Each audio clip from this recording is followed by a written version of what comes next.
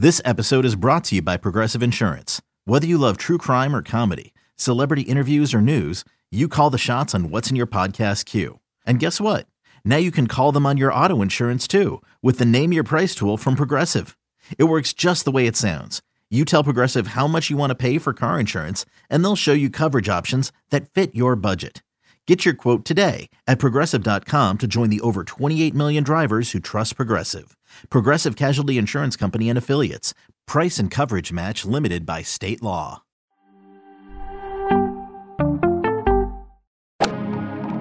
Freaking first cut. Golly.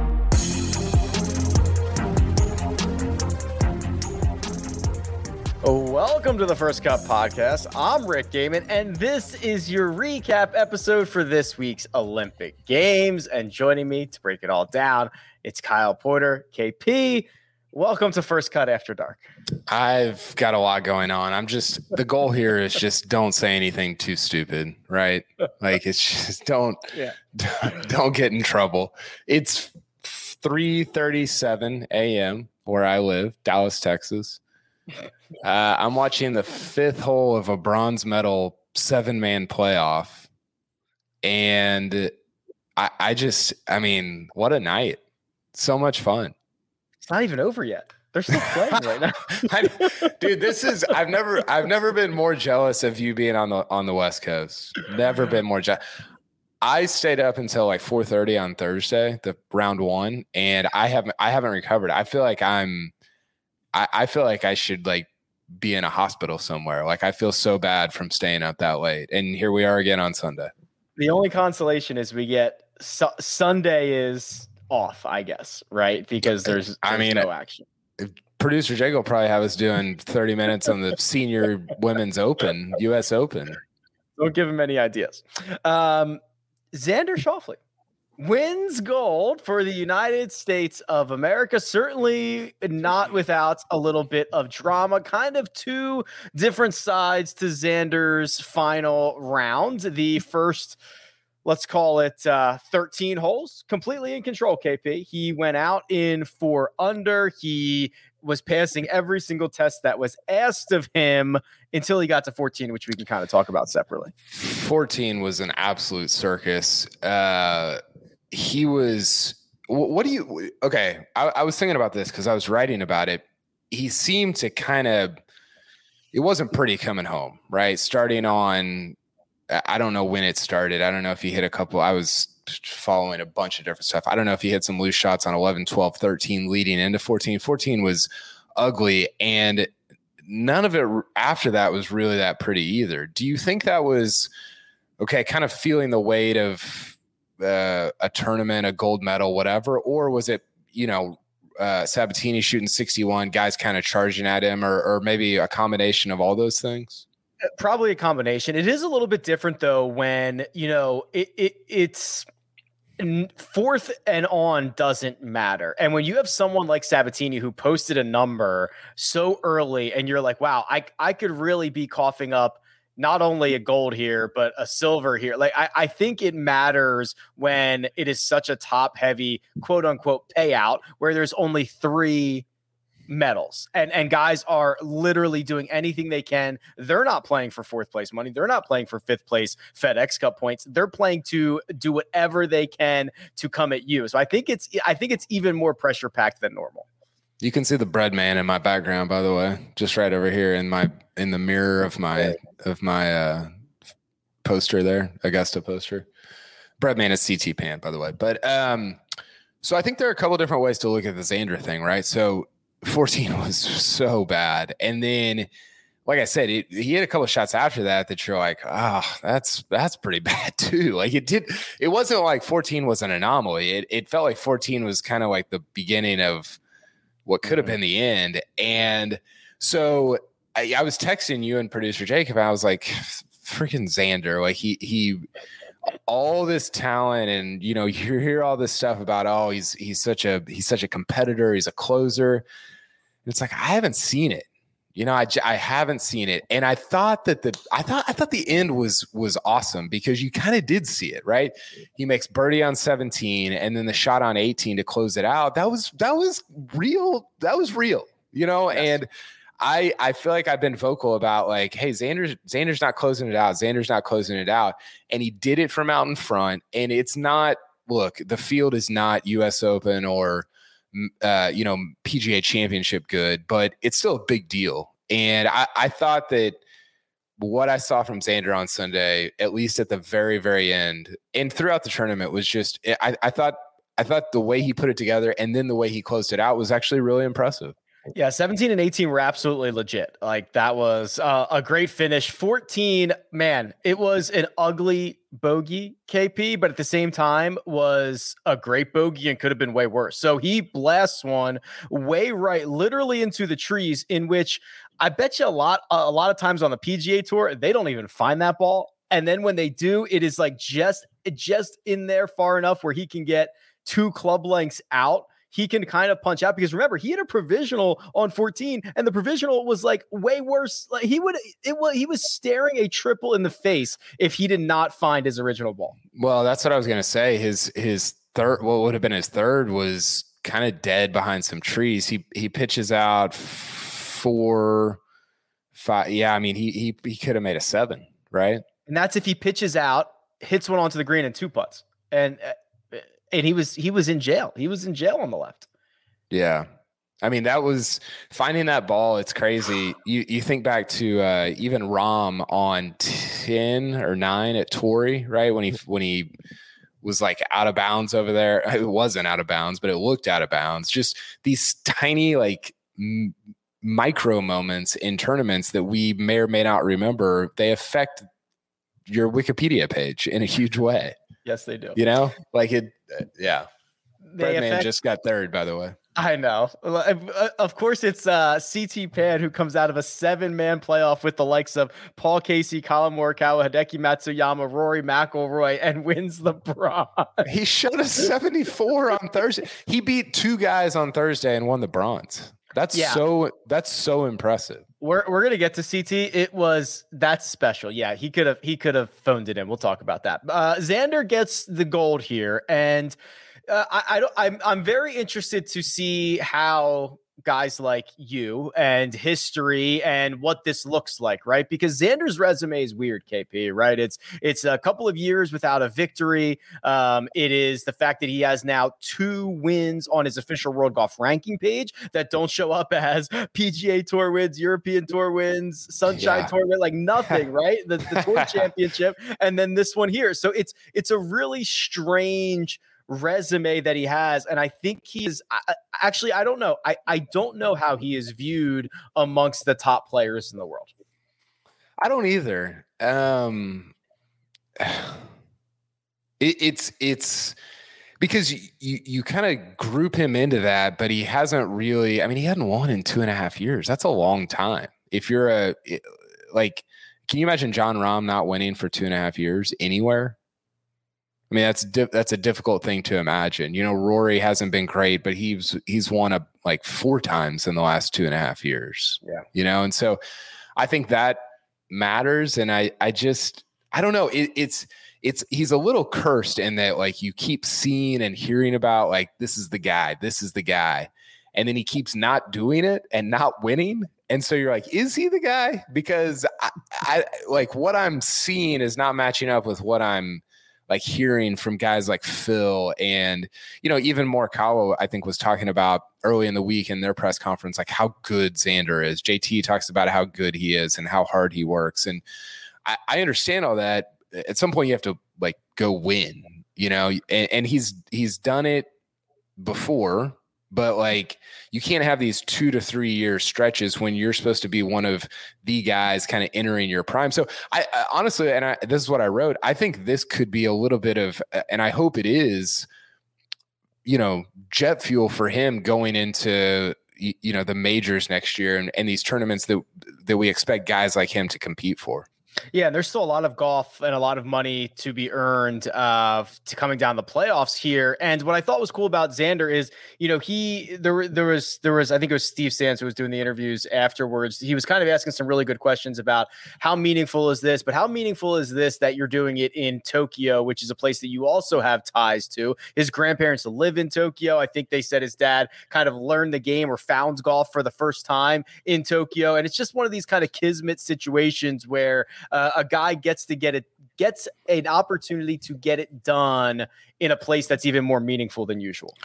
Yeah. And he talked about that. If you go back and I don't know if you read the transcripts, but him and Morikawa on whatever it was Tuesday, talking about the Olympics and Japan, and they talked about a bunch of different things, and they were both really good on it. Like they said, the way they talked about Japan and the culture and the Olympic, and just kind of tied everything together. I thought it was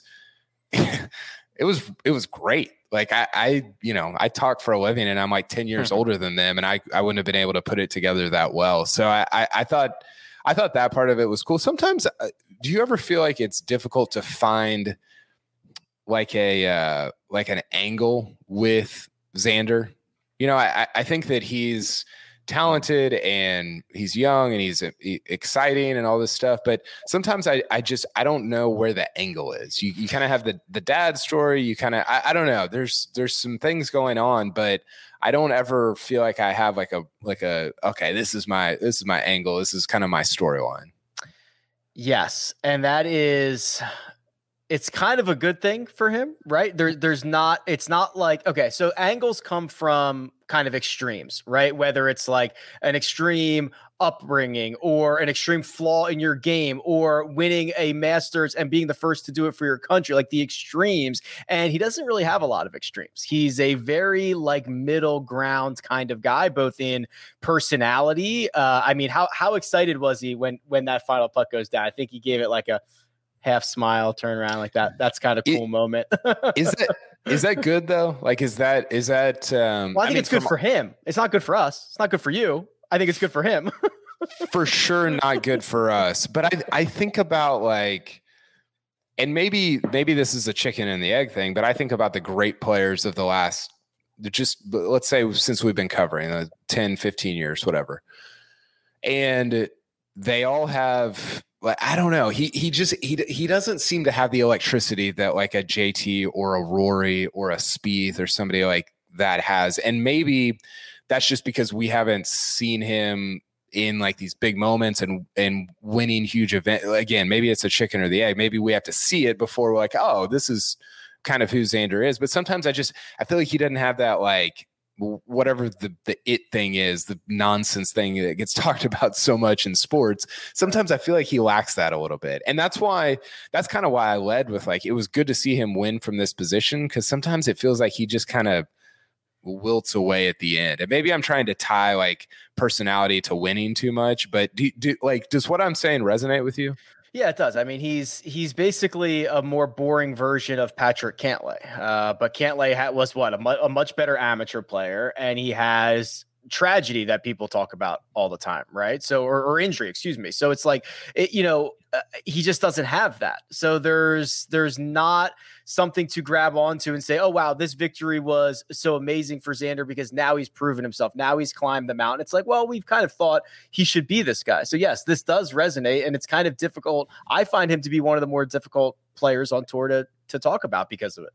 Yeah, I agree. I think he is too. And that again, that's not a him problem. That's an us problem. Yeah. The counter is that's great for him. He is level headed. He never gets too high. He never gets too low. He never has something hanging over his head. He doesn't have the idea of going. Yeah. It's perfect for him. It's terrible for us. You know what it's like? It's a little like Ricky Fowler without the, elite marketing campaign. Right?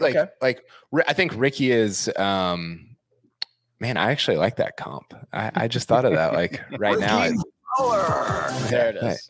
That's what I need at 3:50 in the morning. I think that Ricky is pretty just, we talk about it all the time. He's very low key, just doesn't get too high or too low. That's that's what I feel about Xander. Xander just doesn't have maybe the following or the kind of, I don't know, hoopla, like recognition around him that somebody like a Fowler does. Well, is he just like new Ricky? I mean, I kind of hope so, and I kind of hope not. Right? I mean, I guess we'll find out. We'll see if he carries the gold medal around in his bag for the next 4 years, and pops it on everywhere. Do you? Yeah, I doubt that. Do you think it's dumb that we tie kind of personality and like these kind of ambiguous traits to winning and being great? Yes. Okay. But I think that's fair. It's not uncommon, and it's not only golf that gets done in. Right. Michael Jordan would, I mean, without the level of stories of Michael Jordan's greatness are almost greater than the 6 championships. You know what I mean? So it is not unique to golf. It is silly, but I understand as humans why we do that. Yeah, and again, maybe John Rahm is as kind of vanilla as Xander. We've just seen him in more winning situations, so we're able to kind of tie more things to him to kind of like give us some context for his career or whatever, if that makes any sense. I don't know if anything makes sense at 4 a.m. with what I'm saying, but and this is like not to diminish like and you know, I had Xander as my top 10, one of my bets coming into the week because he destroys these small field no cut events. Like he just and I think some of that is instructive. Like he's the cream rising to the top. Guys like him should always finish in the top 10 at events like this because you get a guaranteed 4 rounds, and he's just better than like 85% of this field. Like just straight up, he's just better than them. And so I don't know. I don't even really totally know what I'm trying to say. I thought it was great that he won this event, and it makes me a little bit question, like, does he have kind of that it about him? And this tournament kind of made me feel more like he does. Yeah, I'm happy he didn't wilt because that we'd be having a different conversation right now, and I feel for sure haunt. Yeah, it would be tough for the next couple of weeks or months or years until he wins again. And I think the shot he hit into 18, it's like, man, maybe he does. Like that was big time, right? To win a gold medal, he's feeling all this, you know, everything kind of on your shoulders. That was huge. And he took his medicine, right? I mean, he had to like punch it out there, get to a number and hit a shot and roll the putt in, and he did it. Yeah. So I walk away from that being super impressed by kind of how he shut it down there at the end. I also walked away being super impressed with Rory Sabbatini, who Jacob and I were talking before we went hot. The long con worked, KP. The long, like, does the shtick ever work? It did here, right? This is unbelievable. It's truly incredible. So for those that don't know, where do we even begin? All right. So I think it was 2 years ago. His wife is from Slovakia. So he, I don't know what the process is, but becomes a citizen of Slovakia so that he can compete internationally under the flag, which includes these Olympic Games, gets into the Olympic Games as a Slovakian athlete and fires off. I say this kind of tongue in cheek because there hasn't been many of them, but an Olympic record, the greatest round of golf ever shot at the Olympics, a 61, posts a number, puts a lot of pressure on these guys coming in, ends up finishing on the silver medal position, but an unbelievable final rounds for Rory. And I guess it was worth going through all the citizenship stuff. Well, it was really funny because all week, if you like saw his quotes or read his transcripts or whatever, he kept saying they, like talking about people from Slovakia. You have to say we. Rory. You and I will get attached to like a NCAA tournament team and start saying we about like Stephen F. Austin, right? Like that's how easy it is for us to say we. Yeah. And he as a citizen didn't even say we. He was saying they about, and like I actually think his angle was benevolent. Like he talked a lot about like trying to inspire youth golfers and like the new wave of golfers in Slovakia. And maybe that's just a Maybe that's an alibi. I have no idea, but he at least stuck with his story, you know, and then he goes out and fire. I mean, I think that's what I'll remember about these Olympics is Rory Sabbatini shooting 61 in the middle of the night, and people, all of us just going crazy on Twitter, and like that was a really fun couple hours. He shot a 61 with 2 bogeys. 2 bogeys on the card. 61 with 2 bogeys on the card, and he was full on fist pumping his putt on 18 when it was 2 feet out.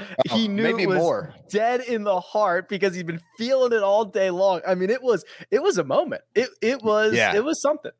It really was. And yes, that's, I think, Slovakia's 3rd medal. So it's actually kind of a big deal, right? It's a huge deal. Yeah. For him to win silver, to do it like he did, it was an unbelievable. His wife's on the bag. Like, it's unbelievable. It really is kind of it's truly a crazy story. And coming from, him trying to hollering at Spieth at the Players Championship as Spieth's hitting into him. It's been a great Rory Sabbatini year. Top Rory. If it beats out the other Rory McIlroy in this scenario. Did you see my list of things that I can't believe this wasn't Rory McIlroy? Yeah, it was pretty strong. Do you have it handy? Yeah, I'll pull it up while you intro the next thing that we're going to talk about. Well, how about this? Or the next thing is an ad break. So I will say this. Slovakia's oldest medalist, now Rory Sabbatini at 45 years old. And to put into context what he did in the final rounds by shooting a 61, getting back into contention. So this is from Justin Ray. Sabbatini entered the final round 7 shots back. This is obviously not a major championship, but nobody has ever come back from 7 or more shots entering the final round to win a major. Sabbatini falls short, but it's going to earn him a silver medal. Here's the tweet. By the way, they're walking out. They're walking out for the medal ceremony right now, and it's weird to see guys who wear Nike and Adidas and guys who wear Adidas and Nike. So Xander's in all Nike. Sabbatini looks like he bought his jumpsuit at like Academy on the way in. Yeah, these tracksuits are tough, by the way. I would wear the US stuff. That's the US stuff is really I want one solid. of those masks. Those masks are like, they're tough, man. I can wear one of those. No one would mess with me if I'm out there. Okay, pull the tweet back up, producer Jacob. So imagine telling yourself in 2018 that none of the following people would be Rory McIlroy. Former elite amateur who played in Ireland wins the 2019 Open Championship in Portrush. Obviously, that was Shane Lowry. 2 golfers with 4 or more majors play in the final pairing at the 2021 PGA at Kiowa. That was Brooks Koepka and Phil Mickelson. Crazy. And then finally, a golfer actually literally named Rory, represents a European country. Remember, Sabbatini didn't become Slovakian until 2019. So a human named Rory represents a European country and makes a Sunday charge in Tokyo for the silver medal. None of those human beings are Rory McIlroy. That's incredible. It's impossible. That is impossible. It's impossible. It truly is impossible. Before people tweet at me, no one has come back from 7 or more entering the final round to win a major since Paul Lawrie did it when he was 10 back at the 1999 Open. Also, who could forget? How about this? And I tweeted this as well, but I wanted to get your take on this. The idea that no fans, okay, so the way that I felt about no fans on Sunday during this final round was that I felt it was more tense.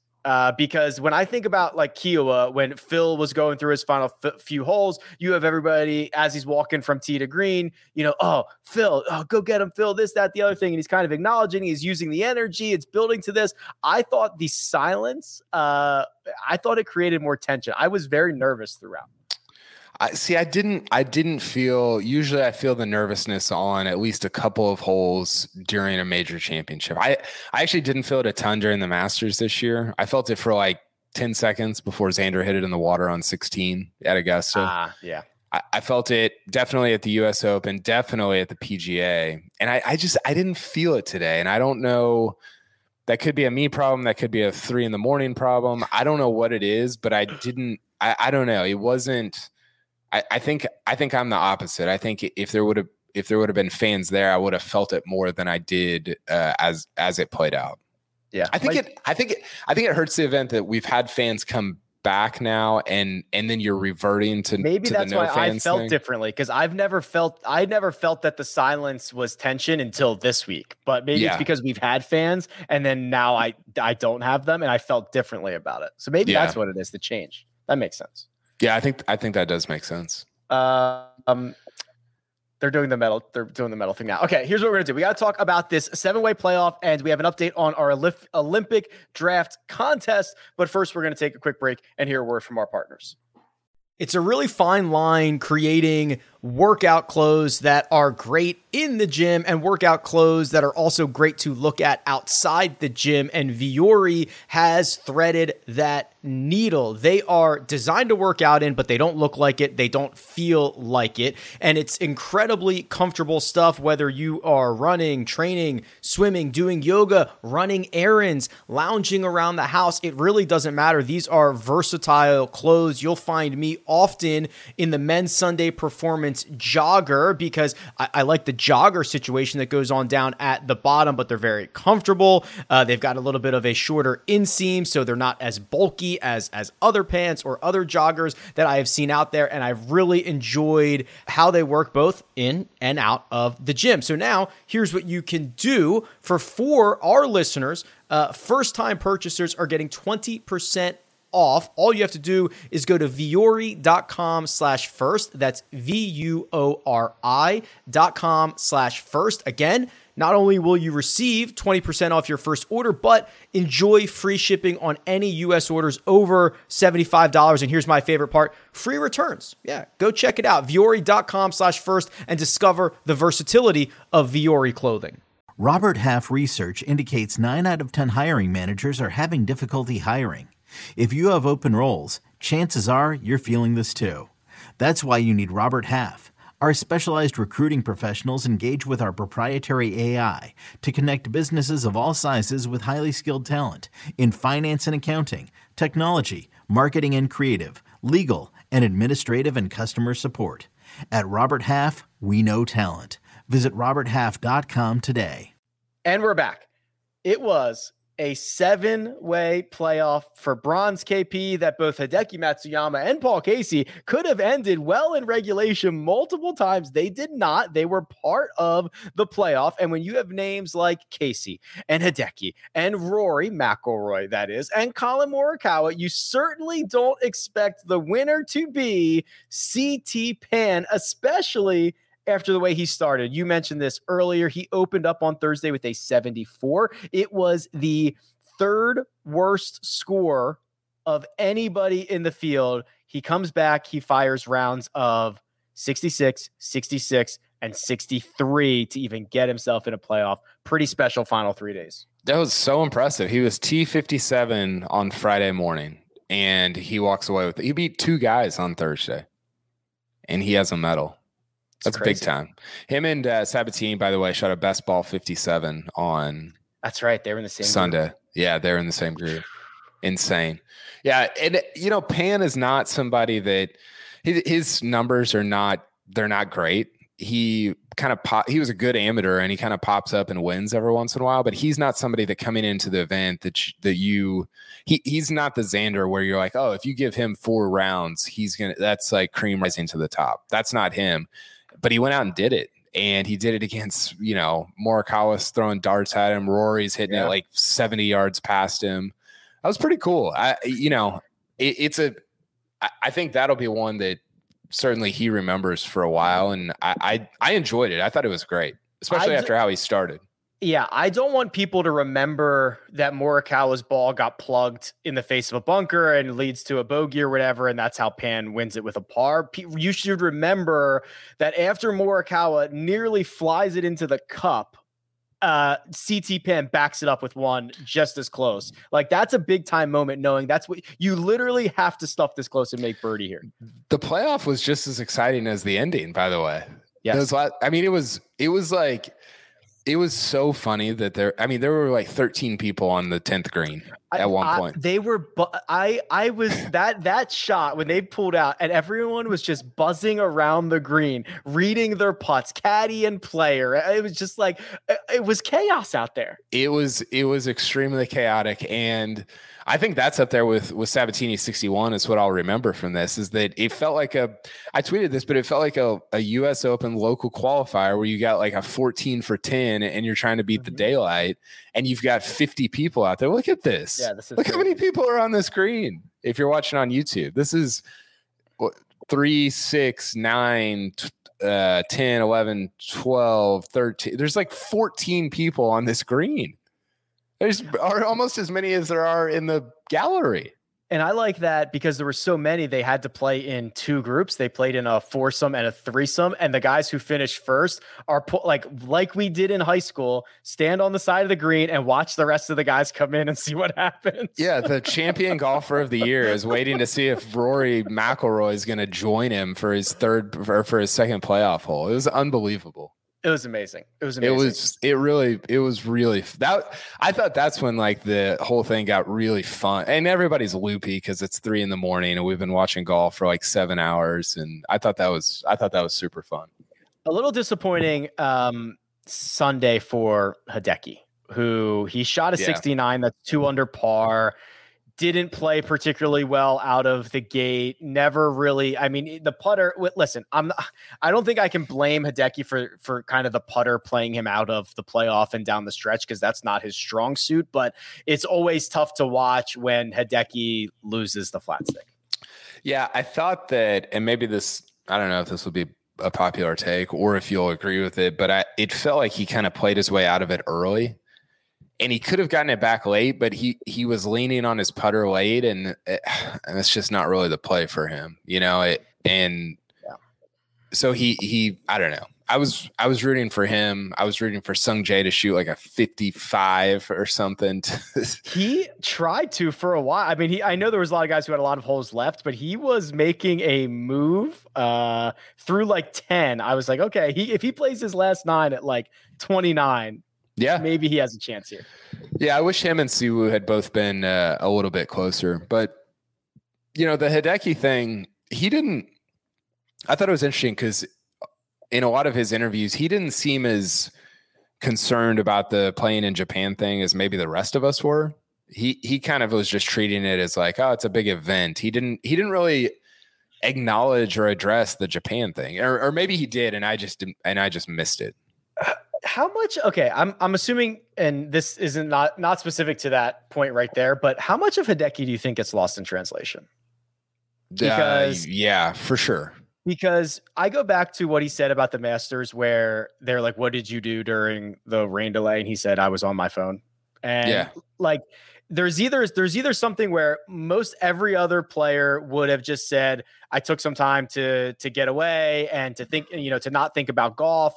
Or like he's being like, is he being literally translated by his translate? You know what I mean? I think so much gets lost both in the context and the emotion of how he speaks that it's really hard to parse through Hideki quotes. Well, that's why the emotion after he won Augusta was so meaningful because you didn't need a translator for it. For sure. Yeah. Like you almost did. I mean, you didn't need to do the post-round press conference. Like He did it on his walk to the scoring tent, So I think that's an interesting point. And I think it would have been, it got mentioned on the broadcast a million times, but I think it would have been more meaningful for, I don't know if this changes it for him, but for us, if there had been a ton of people, I mean, remember the, what was it that they played in was it the Zozo in Japan in 19? Yeah, Tiger won it. Tiger won it. Yeah. Tiger won it. Started 3 over. They had the skins match before. It was him, Rory, Hideki, and Jason Day, right? And that was crazy. Remember how many people were out there? It was bonkers. It was wild. Unbelievable. Yeah. And so that would have been cool. I feel like that would have really brought some kind of like depth to the Sunday finish, even though he didn't end up, medaling. Yeah. Great result either way. To get into a playoff for a bronze when everyone was like, "Oh, the pressure just might be too much for him." The guy balled out. It was great for sure. Do you have anything else before I do this Olympic draft contest update? Yeah, I got a couple other notes. One, we should place, and I don't know how you want to do this. We should place more emphasis on second and third at other events. I was thinking about that as we were kind of talking about silver and bronze. And listen, like being first at a 156 at a major is meaningful, but man, so is getting second, and it's not, I don't know. It's not as meaningful, obviously, but there's I feel like we whiff on that with golf. It's so hard to finish second. So how do we do it? I don't know. Because I like for the Olympics, it almost feels like, oh, you medaled, like that was awesome, and that's like a big deal. And I almost feel like we put too much emphasis on it, and we shouldn't do that for majors, because the whole point of them of like there only being 4 of them and judging guys by how many they win is that it's really, really hard to do. But I just feel like we lose a little bit of like there's some luckiness in there that it's like, man, you finished second, so I don't know. Maybe that's dumb. Well, hold on. No, because I mean, if you beat, let me just do this real quick. How do I want to say this? Yeah. Okay. So if you win, you've beat like 99 point, or you beat 100% of your playing competitors. You finish second, you would beat like 99.4% of them. Like, it's not that big of a difference, but we treat it like it is. It provides more like context to like Louis Oosthuizen's career, because I feel like it would even make like Tiger and Jack's careers way better if we Phil. Tiger has, I think this is the number, you can correct me if I'm wrong, producer Jacob. Tiger's got 26 top 3 finishes at majors, and Phil has 24. Wow. So Tiger has 26 medals at majors, and Phil has 24. I think we should just change to, I think we should just do it like baseball. Go to percentages.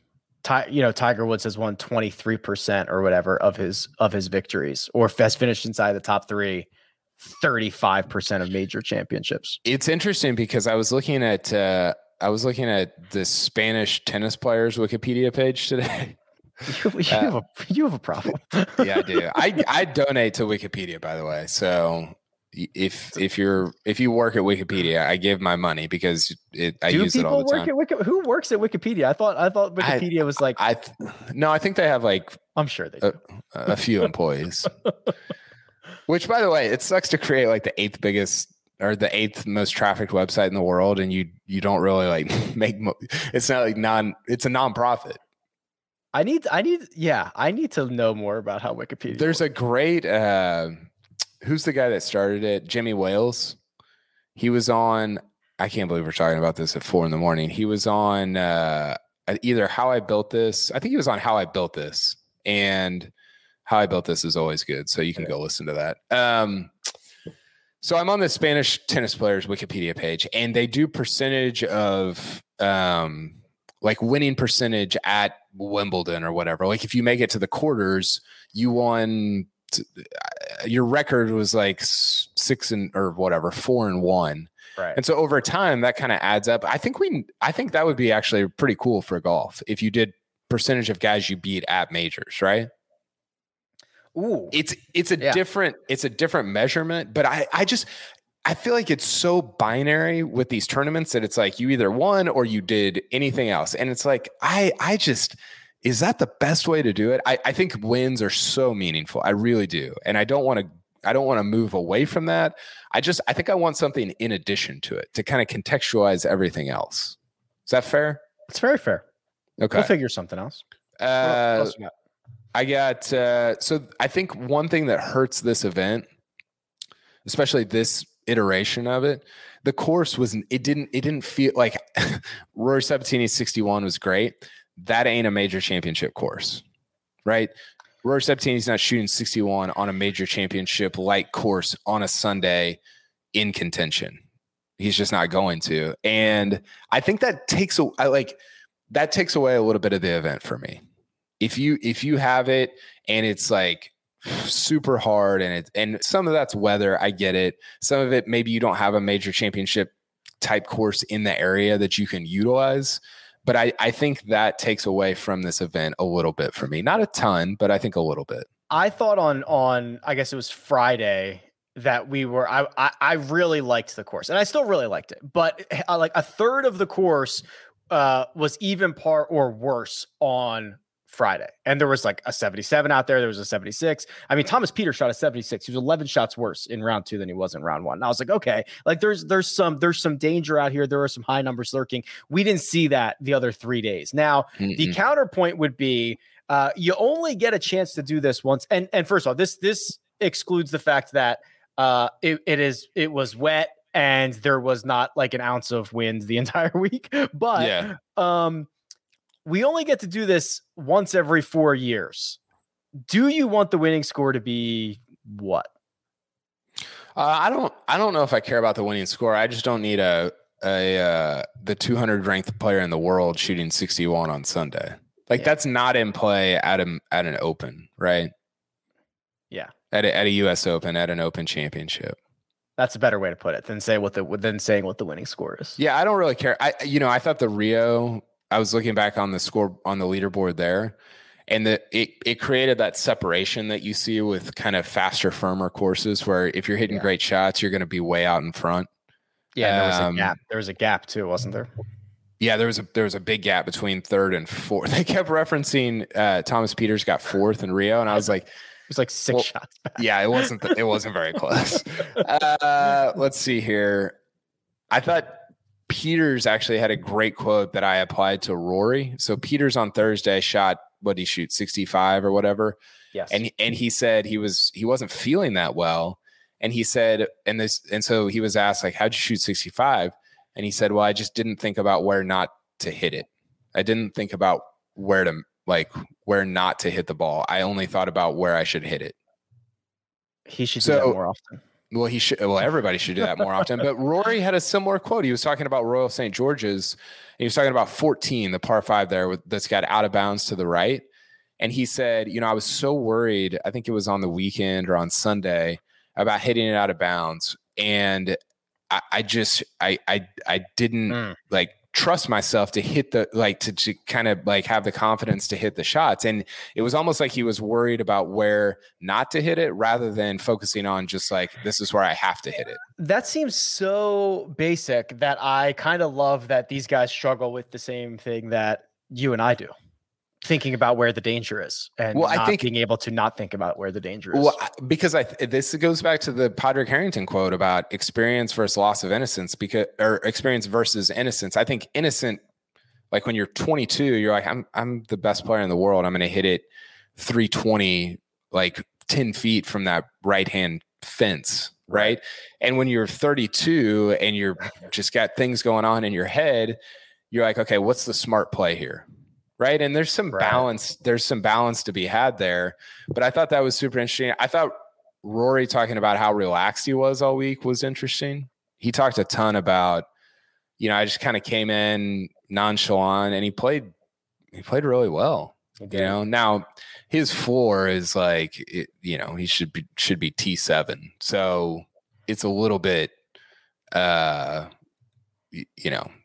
think that context needs to be provided, but I don't know. I thought his week was really interesting. And then a ton of guys talking about, including Rory, JT, all these guys, that the Olympics, JT got, I think, a little out over his skis on Sunday when he said it's the coolest experience of my life, like better than the Ryder Cup. I don't know that he's going to be saying, in the moment.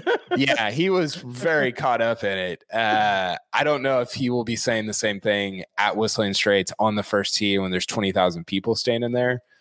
But it was cool to hear that. I thought that was fun to hear from some guys. Well, in modern Olympic history, we've had COVID, we've had Zika, and we've had a lot of the top players withdrawing for a lot of reasons. So to get some of the top players in the world who are advocating for it, you imagine is really good for the future of the games. Yeah, for sure. And I think you go Paris and LA, the next two Olympics, and those will be the best fields that we've seen. Yeah, Le Golf National and Riviera. Like, let's go. Those are the hosts. It's gonna be stellar. Well, I think that's okay. Last couple of things. Scripting was horrible. We need more mixed team events generally. It's been so fun to see in other sports. We need them in every sport. And then that's all I got. The scripting. I mean, I could do 2 hours on the scripting, but yeah, the scripting needs work. That's it's just. I mean, India? listen. Did you see India? India's was bad. There was a lot of bad ones, but that's not unusual. But the fact that like when now it's in a team and now it's like flag colors, it's tough. It's horrific. Yeah. Quick note: I won every single bet this week and won and swept the betting cards. Thank you very much. Abe Answer over Patrick Reed, Corey Connors over Sung JM, Colin Morikawa to finish inside the top 5. Cash them. Yeah, the Morikawa one you had to. They all count the same, end. Sir. They all count the same. I think I hit. I had Xander top 10. I had. That might be the only one I got. Did Peters finish ahead of Alex Noren? I didn't see the final. They tied. Oh, hiccup from the heavens. They tied. That's brutal. I had Johnny Vegas top 10. I think he finished like T13 or something. T16. Yeah, T16. Also, here we go. This is the Olympic draft update. If you missed out, we each drafted 3 nations that have 2 men and 2 women. Oh, thank you, Jacob. Playing. I'm going to make this bigger on my screen so I can read these. So, in 4th place after the men's Olympic Games is Greg. He has Team North America plus Spain. So, Canada and Mexico. So, he got. Who did he get? Corey Connors was 13 under. That was his best ball for Mexico or for Canada. Carlos Ortiz was 12 under for Mexico. And Arnis, I believe, was his best for Spain. 6 under. Yes, that is correct. In 3rd place, Kyle, you are in there. So you have Great Britain, Thailand, and Denmark. Great Britain got you, give me Paul Casey, 15 under par. Thailand was, I believe, Jazz. Yes, he was 9 under. And Denmark was either Hansen or Højgaard. I think it was Højgaard. 6 under? No. Hansen, 9 under. Oh, okay. Nice. I feel pretty good. I've got the Thai women coming next week. Yeah. I'm pumped. Yeah, you should be. Because those were the 2, I believe, like cumulatively best ranked women, I think, or something like that. Yeah, you're in good shape. 2nd is me. I have Japan, so I had Hideki. Italy, which I believe was Guido, and Sweden, which was Noren. So I'm at 35 under par. And Jacob, producer Jacob, who created the rules of the game, happens to be in 1st place. Can't fool us. Australia, who got Cam Smith 14 under. Ireland, so he took Rory's 15 under. And China, which ended up being Carl Yuan, I believe, 8 under par. So Jacob's in the lead, 37 under. This is great. This is super fun. And then we've got the women next week. And just sort of, tout the horn, it's like this is like the mixed event like we were talking about, where if you watch those mixed medleys in the swimming, you really didn't know who was winning until the final anchor leg was coming down the stretch. How do you yeah, that's true. How do you feel, Rick, about Sabbatini trying to get in Yuka what's her last name? Sasso? Yuka Sasso's head. When I read that, I was like, you tweeted out, I don't know what the exact phrasing was, but it was perfect. And I was like, what does this mean? I was like, what is happening? Why would Kyle wouldn't tweet this if this didn't have a meaning? And then I finally put the Rory stuff together, and I loved it. I thought it was so interesting. Like, he was basically preparing for a potential playoff, and he was just like messing around on the putting green with like whoever was over there, some of the women's competitors. I don't know if he was trying to stay loose. I don't know. I mean, imagine telling yourself on January 1 that silver medalist Rory Sabbatini would be giving putting lessons to U.S. Open champion Yuka Sasso on the putting green in Tokyo. I mean, this is the greatest sport in the world. No other place can you get it. It's incredible. Cannot script this stuff. What a night. What a weekend. What a weekend. I think it's time for us to get some sleep. Because that'll do it. We will be back, I assume, on Monday. I don't even know what day it is. Monday. There's a tournament coming up, WGC, DFS preview. I might be asleep until Monday. Go for it. Producer Jacob does all the hard work behind the scenes. Thank you very much, Producer Jacob. That right there is Kyle Porter. You can find him on Twitter at Kyle Porter CBS. You can find me at Rick Run Good. This has been The First Cut, and we'll catch you next time.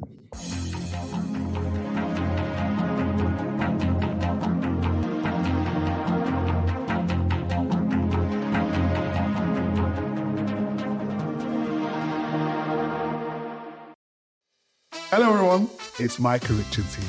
You might have seen me on CBS working on their Champions League coverage over the last couple of years. I wanted to tell you about an exciting new podcast that I've been working on. It's called The Rest is Football. It's me, alongside Gary Lineker and Alan Shearer, two absolute legends of the game. The show combines topical debate from the world of soccer along with outrageous tales from our careers. And I mean outrageous. Just search The Rest is Football wherever you get your podcasts. All the best from Big Meats.